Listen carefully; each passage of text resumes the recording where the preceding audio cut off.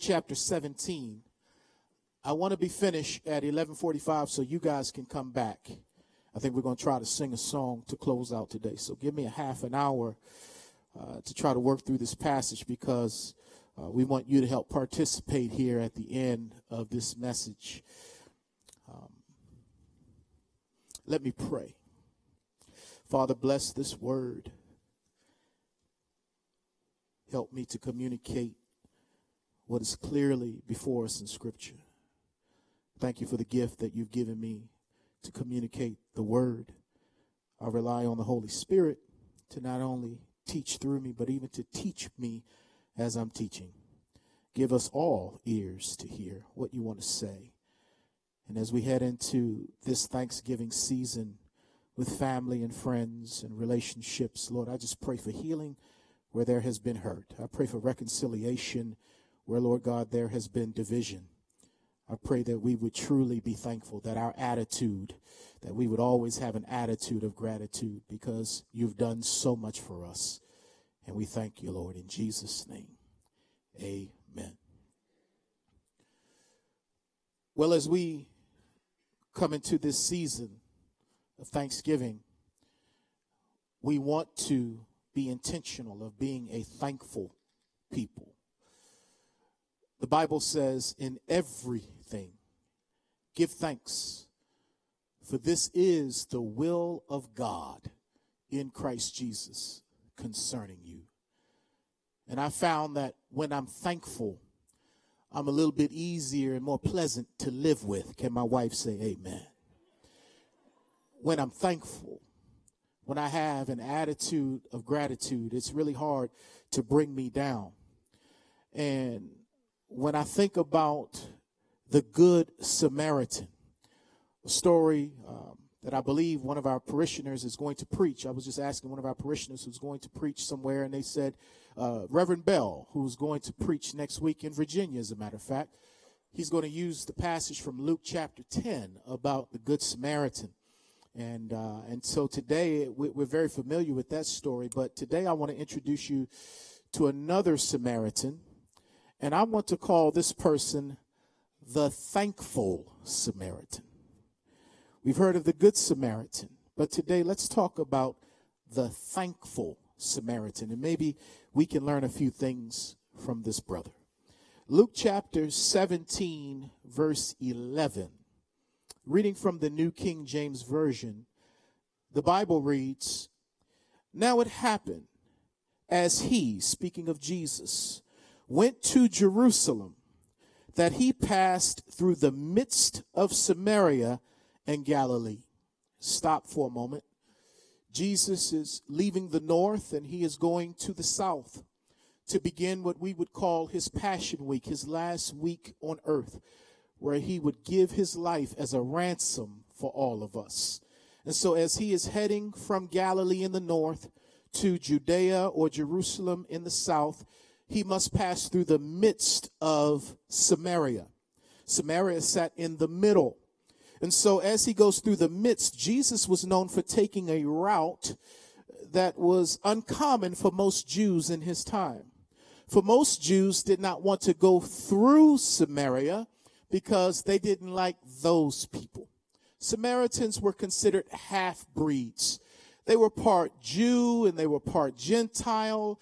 They were displaced there in that region after the Babylonians had come. And so the Jewish people really didn't care for the Samaritans because they weren't pure race-wise and they weren't pure religiously.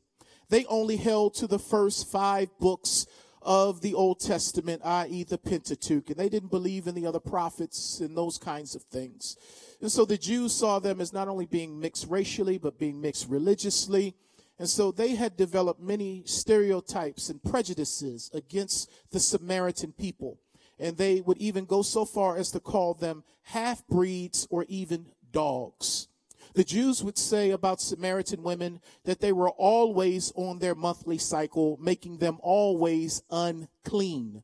And so there was great animosity and disdain as far as the Jews felt towards the Samaritans. But we know in John chapter 4 that Jesus had to go through Samaria.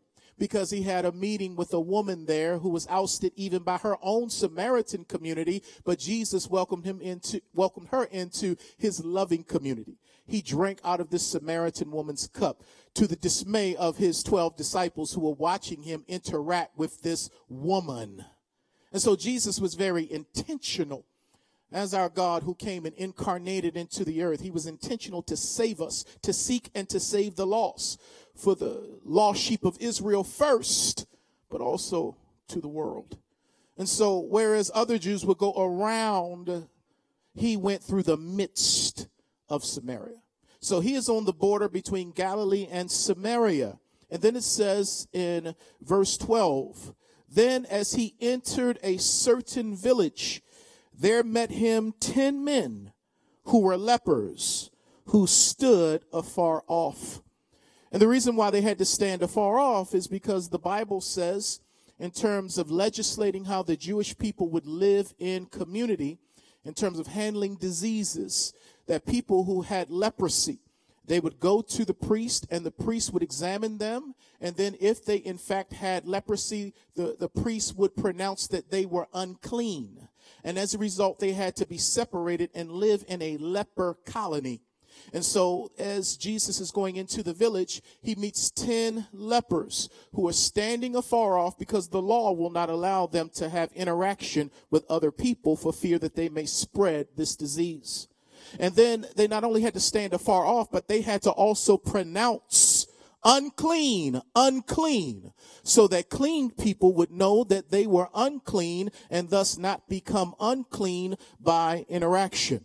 So they were away from everyone. They had to announce that they were unclean, but they heard all of these miracles and stories about Jesus and how he was able to heal people of their sicknesses. And so a spark of hope lit up in their soul, and they said, we're going to Jesus. And so although they stood afar off from him, verse 13 says, and they lifted up their voices and said, Jesus, Master, have mercy on us. Isn't it good today that you can go to a God who is rich, rich, rich in mercy? You can go to a God about anything you may have, whether it be something that deals with the exterior of you or the interior of you. And you can say, Lord Jesus, Master, have mercy on me. In other words, help me because I cannot help myself. Because every now and then we find ourselves in places that we can't get out of with all of our ingenuity, all of our resources, all of our knowledge, all of our strength. We just can't get out of it. And so these 10 men could not get out of their situation, but they heard that Jesus was passing by, and so thus they had hope. And they cried out to him. They lifted up their voices and said, Master, please have mercy on us. Verse 14, so when he saw them, he said to them, go, show yourselves to the priests. And so it was that as they went, they were cleansed. Now stay with me here, because the Lord loves us all the same, but he ministers to each one of us differently. He is no respecter of persons, and he reserves the right, because he is sovereign, to minister using different techniques and methodologies and timetables with each and every one of his children. And in this particular case, 10 men were together who had leprosy, who were ostracized, who were outcasts, but they heard about Jesus. They cried out for mercy, and Jesus tells these 10 men, go show yourselves to the priests. Now, by saying go show yourselves to the priests, he's taking them back to the Old Testament book of Leviticus, because just as a priest would announce that one was unclean, the priest would also announce whether someone was now clean who was once unclean. But the thing about a priest is that a priest could only pronounce what was there. He could not change the condition. And so Jesus, who is the great high priest, he is able to change the condition. So he tells the men to make a trek, to make steps, to go back to the priest, that the priest may see that you are healed. Now this takes a lot of faith, because Jesus did not come and lay his hands on them. He's done that before in Luke chapter 5 when he healed a leper. He healed a leper by placing his hands on him. But this time, Jesus just says, go to the priests. And none of those 10 said, wait a minute. That doesn't make sense. What are you doing? I didn't think you would do it that way. I thought you would come out and wave your hand over me or touch me. But they took the Lord at his word and they began to walk. And the Bible says that as they went, they were cleansed. And so he didn't cleanse them right there on the spot. They were cleansed with each step of faith and obedience. I ask you to hang with me. Stay with me just for a moment. So as they turned, after crying out, Lord, have mercy on us, they turned to go back to the priests, implying that these men are Jewish men because they understand the Levitical system and the sociological laws for the Jewish people. So we see that these men are Jewish, but we're also going to see in a moment that one of them at least is Samaritan, which means that in this leper colony, they had common unity that transcended race. Why? Because when you're down and out, you don't care what color the person is next to you because we all just down and out because misery loves company. So they had a kind of community in sickness that most people didn't have when they were well. Do you hear what I'm saying so far? And so as they're going back to the priest with each step, this mixed community start getting healed. With each step, individuals in that community had their skin begin to heal. With each step of faith and obedience, they got healed. So I want to say to you, we're all on a journey. We're all looking for healing. We're all looking for deliverance. We're all looking for the Lord to set us free from something or from someone. We all need him. It is for freedom that Christ has set us free. But sometimes we get entangled in various yokes of bondage. Bondages of fear and worry and doubt and inconsistencies and all kinds of things. We're just, oh, Lord, it's a process. And so as they walk with each step, they get freer and freer and better and better. So I just want to encourage somebody. Don't you stop walking.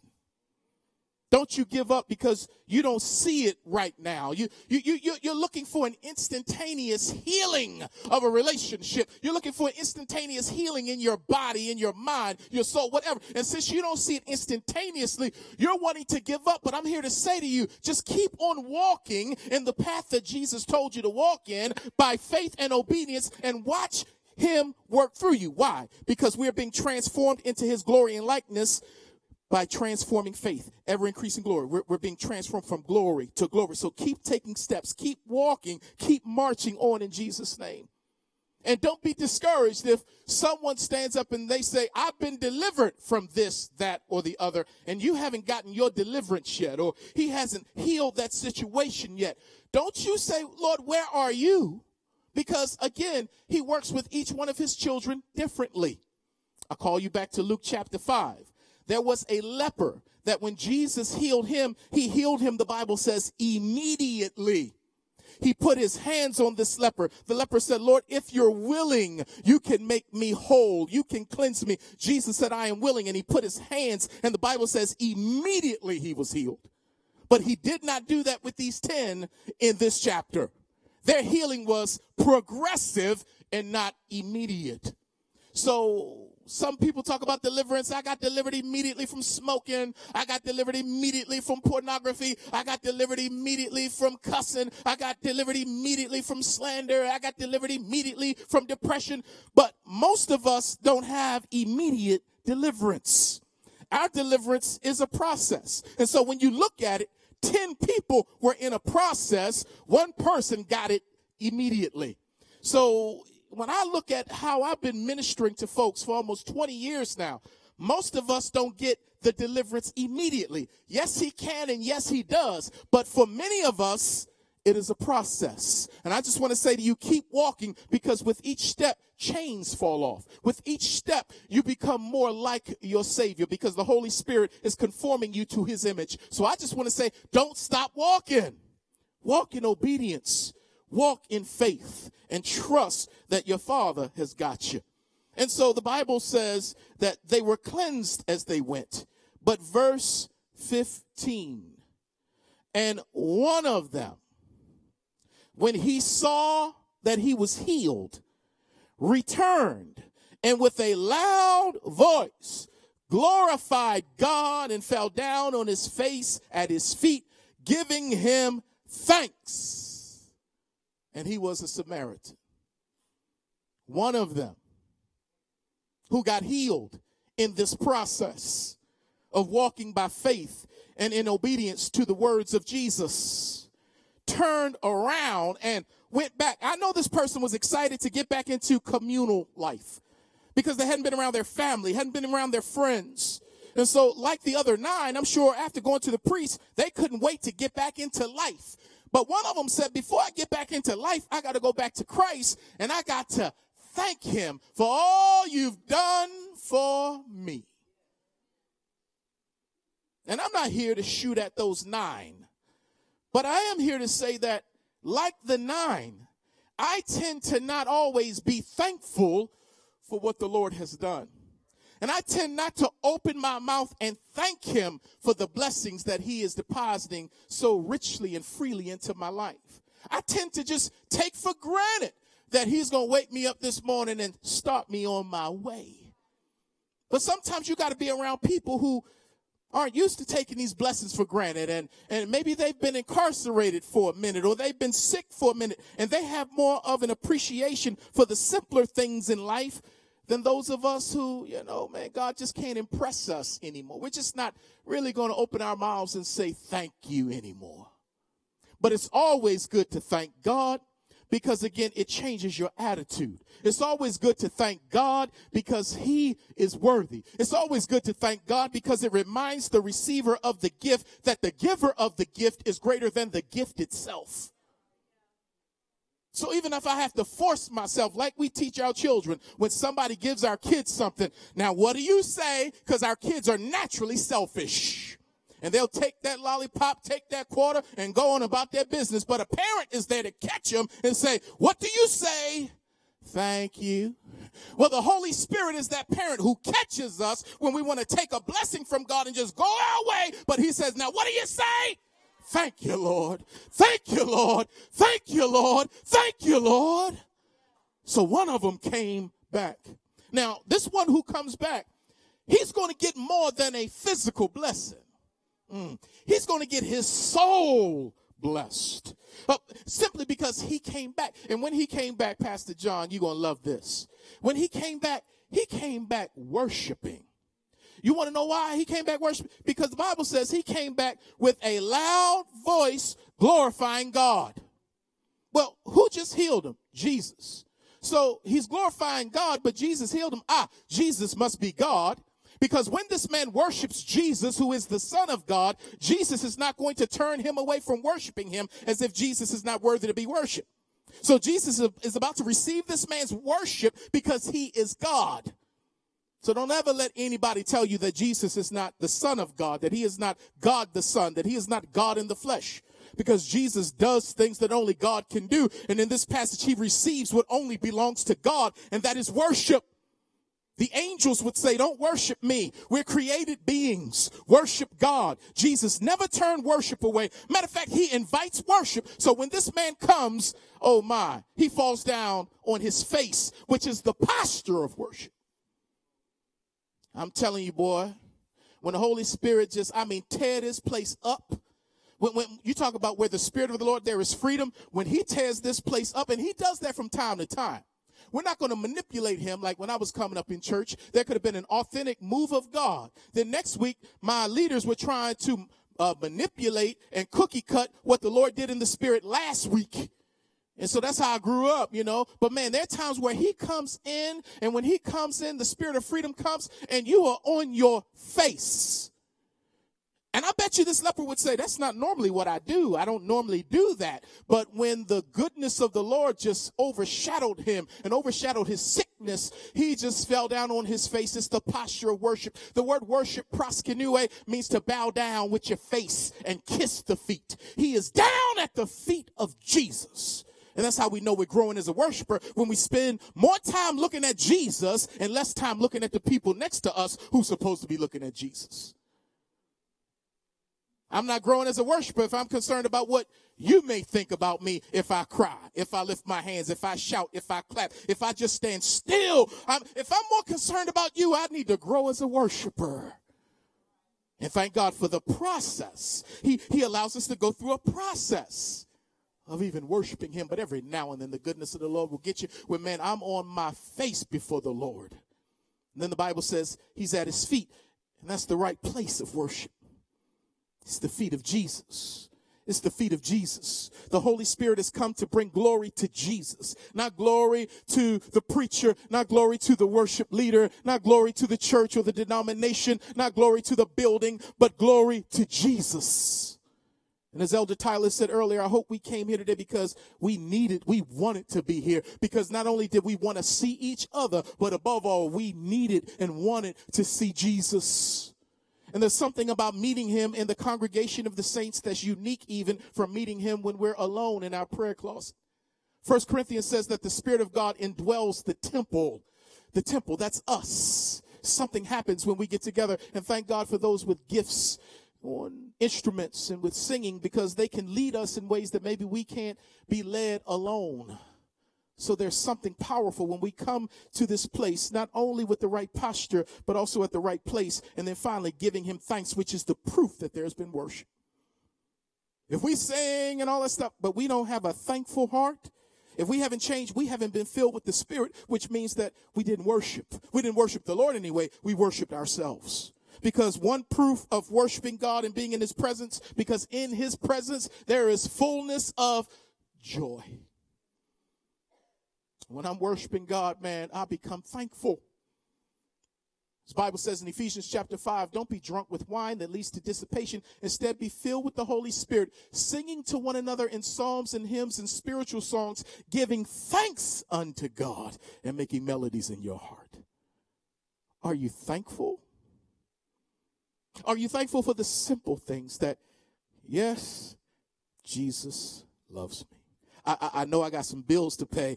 Yes, Jesus loves me. Man, my husband, my wife been bugging. Yes, Jesus loves me.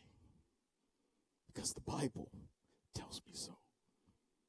He gave him thanks, and he didn't care what anybody thought. So this Thanksgiving, before you dig into the bird, before you watch the game, how about taking some time at the table just to say, what are you thankful for? And watch the environment change in your home. Because we are already into this commercial season of consumerism. Christmas, they started promoting before Halloween. And Black Friday is now Black Monday through Friday. And now we're going into Christmas. And it's all about what we can get. We don't even need this stuff, but they make us think we need it. Oh, the newest this, the newest that. Oh, let me put some money aside. For your offering? No, for Black Friday. Pastor, leave that alone. Come back over here. You had them till you went there. Okay, I'm coming back over. But it feeds our flesh, which is selfish. But when you're thankful, you look more to God than to yourself. And when you can thank him, even when it's not the way you want it to be right now, it changes the environment around you because it changes what's going on inside of you. Can we be thankful? Remember when Job lost it all? Like Marvin Sapp, we were just singing, I could have lost it all. Well, Job lost it all. And in the midst of that, he had the wherewithal to say, the Lord gives, the Lord takes away. Blessed be the name of the Lord. And in all of this, Job did not charge God with wrongdoing or curse God. Why? Because he was blessing God. Lord, teach us how to do that. Well, in order for us to learn that discipline, he's got to take us through some things so that we can see that it's not the things that we need the most. We need him. And he's the God who will never leave you. He won't forsake you. He'll walk with you through the valley of the shadow of death. If you make your bed in hell, there he is. I've got to thank him. I've got to praise him because I can't have no rocks crying out in my place. While I got some breath in my lungs, let everything that has some breath praise the Lord and thank him. And you can't thank him for me. I can't thank him for you. I'm going to testify. I'm going to thank the Lord because I know what he has done and what he is doing and what he surely will do in my life. Oh my, that's why the Bible says, let the redeemed of the Lord say so. Because if anybody got something to say, it ought to be folks who've been redeemed by the blood of the Lamb of God. So We need to learn how to be thankful and open up our mouths because it changes everything. And then, y'all, I tried not to go here. I tried to let it go. You know, our vision deals with race and gender and class. Some of us, this is new, and it's hard to hear this. You know, man, I don't want to come to church and hear about race and class and gender. Man, just preach the gospel. Well, that is the gospel, but hold on. I'm trying to encourage you that as you come to this church, to pick up lenses that look at the Bible holistically and historically, and to see not only language, but also to see these things of ethnicity and gender and class. Because for some reason, family, verse 16, after this man worships, he's got the posture of worship, the place of worship, the proof of worship. Then the Bible says, and he was a Samaritan. Now, Luke, why did you have to add that? And if Luke were here, he said, well, I was writing under the inspiration of the Holy Spirit. I mean, why you got to bring race up, man? I mean, does it matter, Luke, what ethnicity this man was? Evidently so, because it's in the Bible.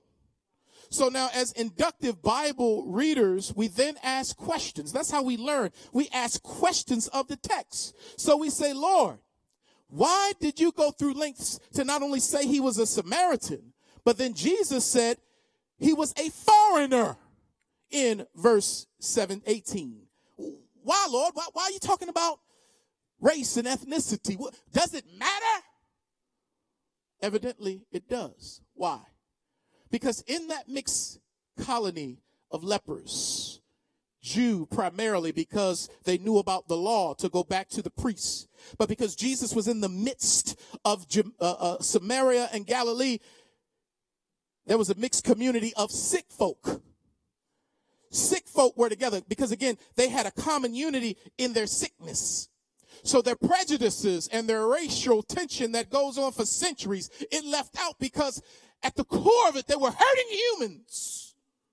And they bonded together around leprosy.